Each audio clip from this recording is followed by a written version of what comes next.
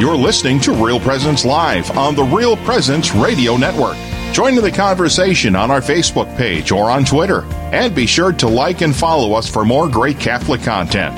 Now, back to the show.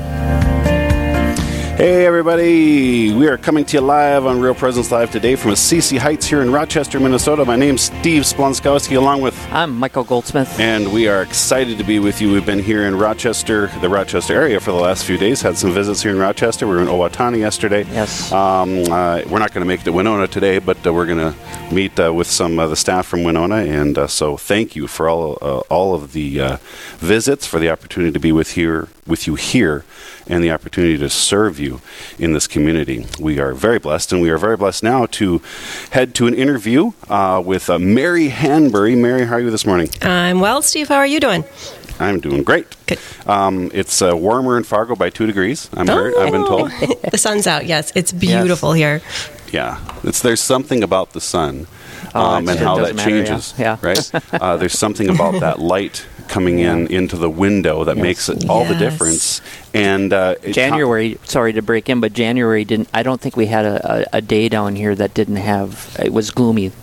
It was the worst January on record, they said. Oh, it was gloomy. Yes. Oh, yes. And we need the sunlight. And actually, let's talk about the beauty of the sunlight, because we're going to talk about sacred art. And oftentimes we know that in art, one of the great perspectives is light, and how light changes that art. So, Mary, let's talk about the value of sacred art in human life, and actually in the church. In the church. Yeah. I mean, what does it do for us? Well, really, I think we've lost sort of that. What is the value in the last, 100 years? It's just been kind of going away. But just in the last decade, more and more people are talking about sacred art and the value of it. And there's more books and blogs, and I got a whole stack on my desk basically about sacred art. But we need it. We need the visual. And you talked about the light. Back in the Gothic age, they realized that with architecture, and they started putting in stained glass windows to bring in that light to illuminate the church and to illuminate catechesis, the truths of our faith that were embedded in the stained glass windows. And so, there's a huge value, and we're drawn to beauty, and so we're drawn to that in our faith. Well, you mentioned, Mary, a little bit there about what they're putting those symbols in art, and I know you were recently in Rome going through and explaining some of the symbolism in art. And of course, maybe I'm wrong here, but let me ask this question. There was no printing press, right? So all the books had to be hand copied. Was art actually used as a tool for teaching and for kind of putting this history into some sort of a visible form? Well, exactly. So the average family didn't have books. They were expensive. Only monasteries had books in the early church, and even through the Middle Ages and through the Renaissance. And so what people did is they put that on the church walls, so like a fresco or a mosaic. Later on, it was oils. But so you would go to church, you'd learn your faith from your family. It was passed down orally.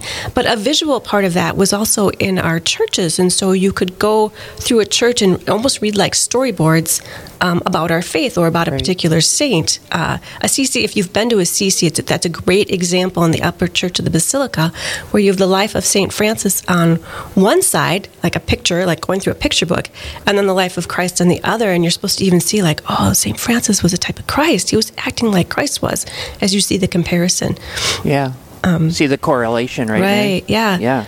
Yeah, we've kind of lost that in our churches here in the United States. I think we're getting back to it, though, in more modern architecture that's coming out, realizing the value that we had in sacred art that we kind of missed in our last it's unfortunate that from Vatican II and some parishes and priests, they pulled a lot of the art and stuff, out of the churches, saying, well, we didn't need these things anymore, right? Right. And they kind of, and we really do. We really need them, and it's beautiful. And so our textbooks too, same thing. Absolutely, absolutely.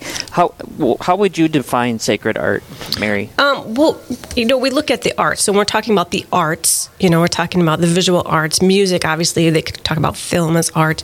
But when we're talking about the sacred art is that which is meant to lift our hearts and mind to God, basically, to bring us closer to Him. because we're tangible, we like to touch, we like to feel it, we like to see. And so having that visual in front of us of sacredness, that which is holy, helps in our relationship and draws us closer to him and teaches us about him. So there's different types of sacred art, different styles of sacred art, right, Mary? Right. So I mean, and I guess you could argue that within the church and within human experience, there are different personalities that are drawn to different types of art. But what would you say is a working definition of sacred art? Well, I would still say the same thing. It's art that's meant to lift our hearts and mind to God. It's that which teaches us about the faith.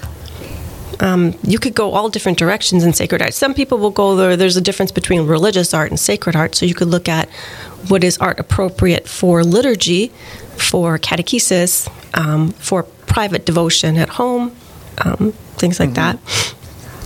Yeah, and I don't mean to I don't know to put you on the spot or anything. Maybe a priest would be a better person, but you get that from other denominations and stuff. When we talk about our statues or our sacred art and those kinds of things, they tend to draw us and say, well, that's idolatry. No, yeah, that's and it's really not. That is just a myth. But it's a.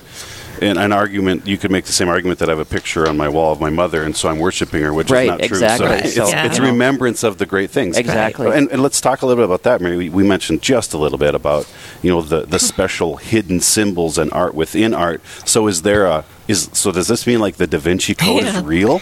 So it's interesting because we've lost the language of art, of sacred art especially. So back in the Middle Ages, they would have these frescoes or mosaics, and they would put different symbols in them. Well, first of all, we could probably go back to even earlier than that, to the pagan worship and the pagan world, the Greeks and the Romans. They had symbolism, some of it in their work, but it was pretty much just straightforward. When Christians came along, they didn't know how to talk about the Holy Spirit. What do we show? Okay, it became the dove, the inner part of our faith, devotion, and so different symbols came out of that, and because of the persecutions as well. And so through the centuries, those different symbols became to mean something, and people knew that when they were looking at the art. They knew the peacock meant resurrection. They knew what the lion meant resurrection. They knew the lily meant Our Lady, and so. Today we've lost that language because of where art has been in the last 100 years. We've moved out of secular art into more art. We moved towards secular art, I should say. And we've lost that language. And so I'm teaching in Catholic courses the next 3 Sundays. And one of the classes we're going to just looking at the different symbols and kind of back to what is this painting actually telling us about Jesus, about God, through these different symbols. Well, I think it's going to be exciting. We're going to give you more details on that teaching up in a few minutes, but folks, you got to stay with us because I've actually traveled with Mary in Italy and listened to her explanations of these pictures, and it's amazing what comes out. If you want to stand in front of a beautiful picture and say, this is really cool, well, guess what? What if you're standing there and someone says, well, let me tell you what this picture means? A whole new world opens up to you. Right, yeah. That light is shined. Light is shined on it, right? That light has shone in. In the literal sense and in a spiritual sense, right? Absolutely. Right. So Mary's going to teach this class in Fargo, but we're going to give you more details in a minute. Let's keep talking about this because Mary, you mentioned a couple things. Well, actually you didn't, but they're in your notes here. But one of the things you mentioned was, the peacock and the lion are a symbol of life, of the resurrection. Tease us a little bit. The lion, what? Why is the lion a sign of resurrection? Oh, it makes some sense, though, right? I got to remember my history for the lion. Daniel? Yeah, Daniel in the lion's den is a common symbol in the early church because he survives basically in the lion's den.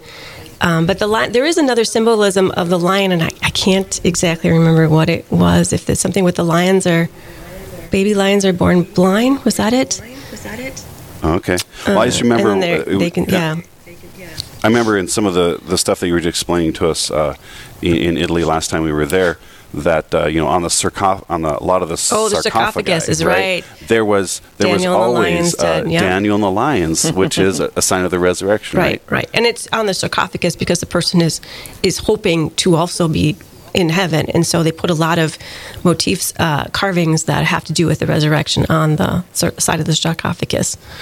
There's one of them I showed Steve and his children was a whole catechesis of basically our faith on the side of the sarcophagus. Let's talk a little bit, Mary. Now, I know you have a background in teaching and training in teaching, and we're talking about art as a teaching tool. Obviously, there's different styles of learning. There's, you read, and there's memorization, and there's that visual learning. Talk to us about that a little bit in art and how it really, what does it do for memory and for learning, having that visual art tool in front of you for teaching? Sure. And we, as teachers, we all know that there's the auditory learners and there's the visual learners and there's the kinesthetic learners. And so obviously in teaching, you want to incorporate all different kinds of methods for your curriculum. And so obviously the visual is a very important one. I'm a visual learner. It's probably why I'm attracted to art and visual things. But it is important because it reinforces. And it also draws you into a different perspective. If I tell you a story about Jesus healing the blind man, okay, so you've got one image in your head, maybe, if you even image it. But if I show you a rendition of that in art, it really kind of comes alive. I didn't picture the man looking like that or his facial expression. I didn't picture Jesus's facial expression. So that's really interesting in art too. And it can bring a whole new meditation into my prayer life of what that gospel story is all about.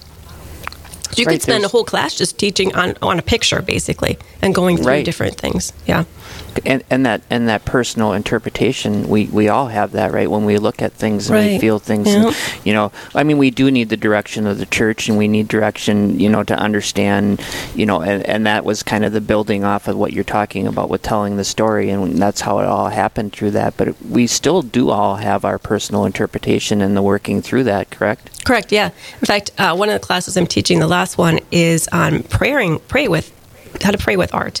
And so there's one piece I just recently came across by Caspar David Friedrich. He's a German. He's a Protestant.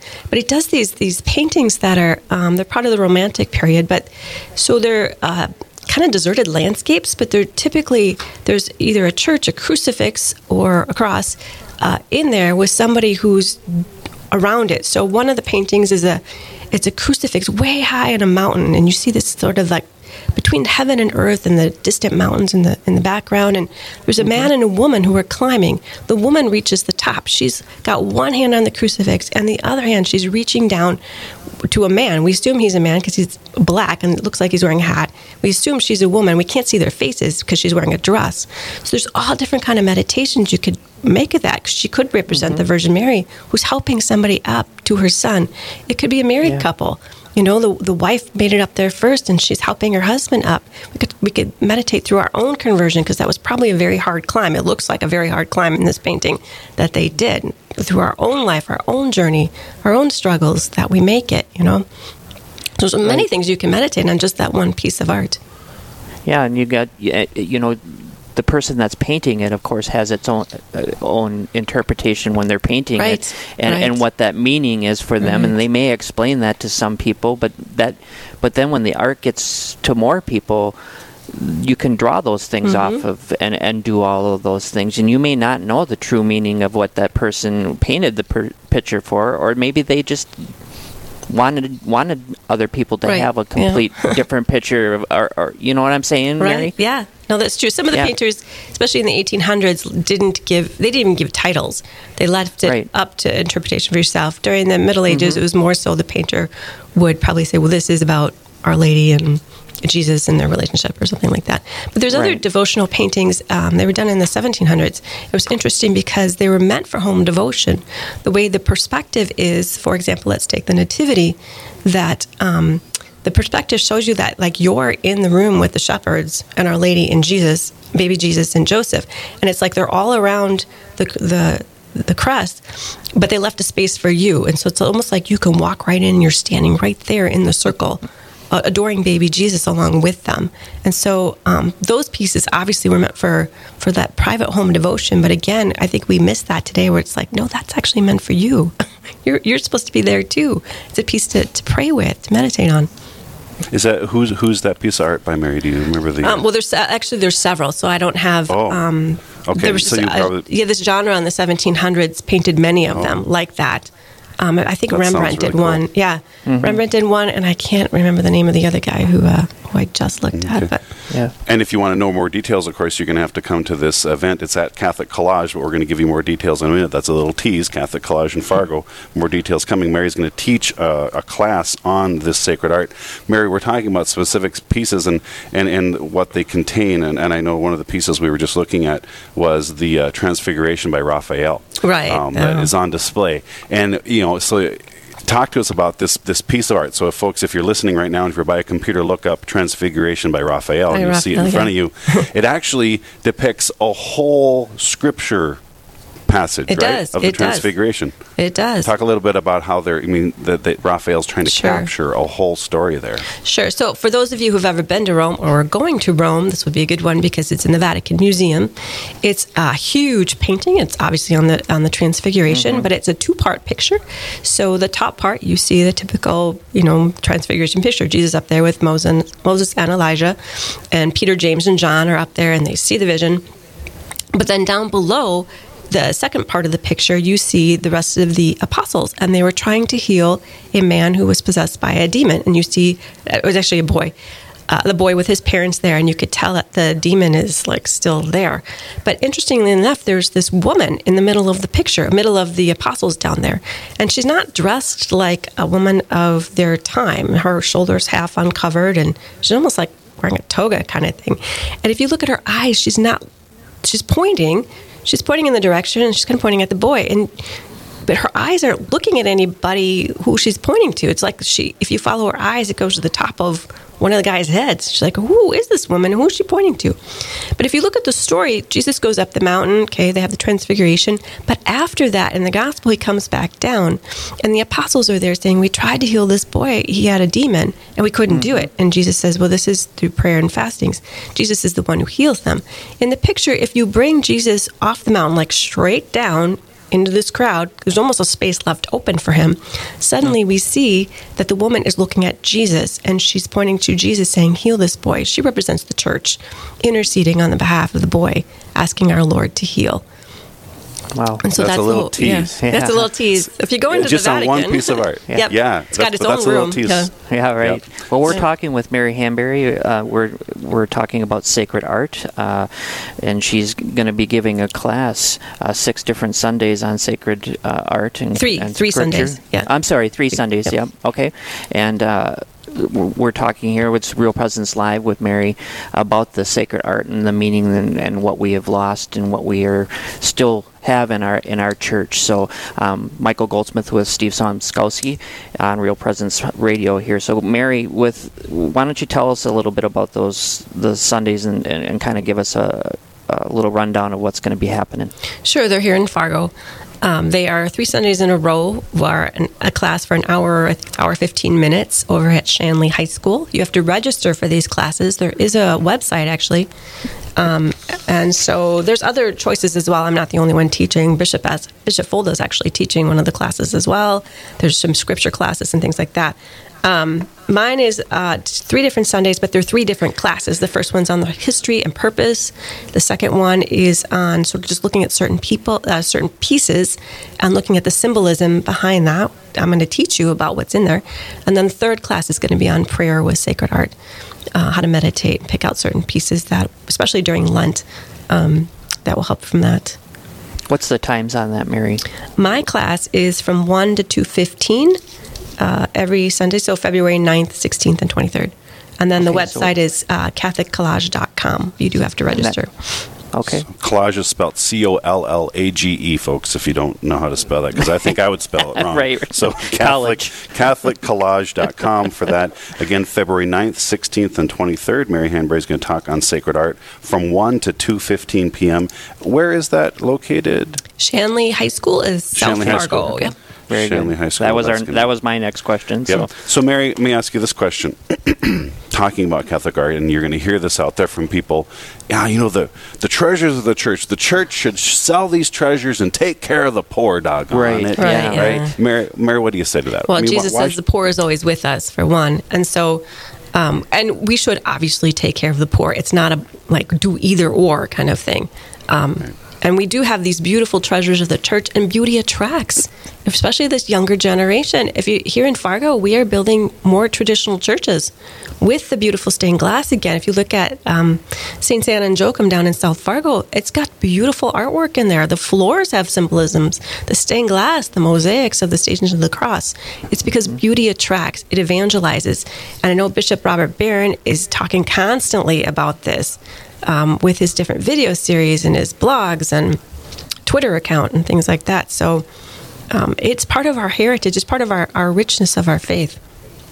So the clarification, if you're listening, artwork in our churches is not about this worshiping of things other than God. It actually is, this art is put there to draw our hearts to God. Right. We talk about, I go up to the altar of God, or the mountain of the Lord. When we step into our churches, it should raise our hearts to the eternal, right? Right, Mary? right. And sometimes the art, we have to admit, does not do that in our churches. Then it's not appropriate for that space. Oh, good point. Yeah. I mean, it can come to that, right, Yeah, Mary? it can distract. It can be sort of like, well, that's not really helping me enter into the Mass. I mean, there's not every piece of even religious art or sacred art is meant to be in the sanctuary of the church or on the sides or things like that. So, right. There's other appropriate areas or things to do that. And, yeah. Very good point. And so that art is a tool for our ethic, to make our prayer life and our journey towards relationship with the Lord more efficacious, and use all of those teaching tools, all those teaching styles of the human person, right? Right, exactly. Yeah. Exactly. And like you said before, Mary, we have music and we have film, and those are other teaching tools, but they are still considered sacred art, right? They can be, yeah.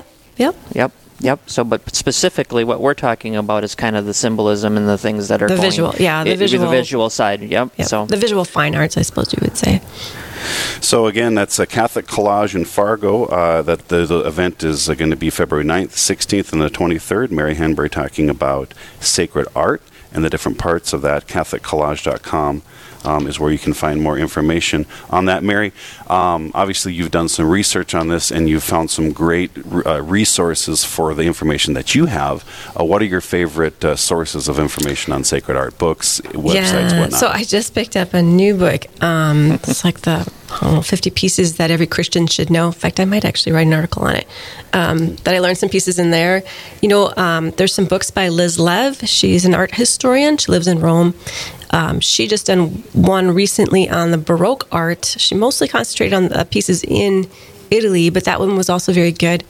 My favorite, though, is probably James Tissot. He's actually a painter in the 1800s. He had a conversion. He used to paint sort of frivolous things of ladies in their gowns or whatever, but he had a conversion and he went to the Holy Land to see what the Holy Land looked like, and he painted a series of 350 pictures of the life of Jesus.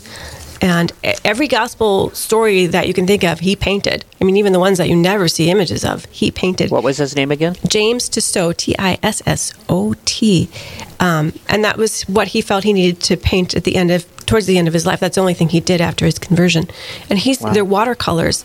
They're at the Brooklyn Museum, and unfortunately, they're not on display because it's this collection that they wait for another museum to basically pay for this to come out. It hasn't been out in 10 years, which is very sad. He's got one piece, though, I love.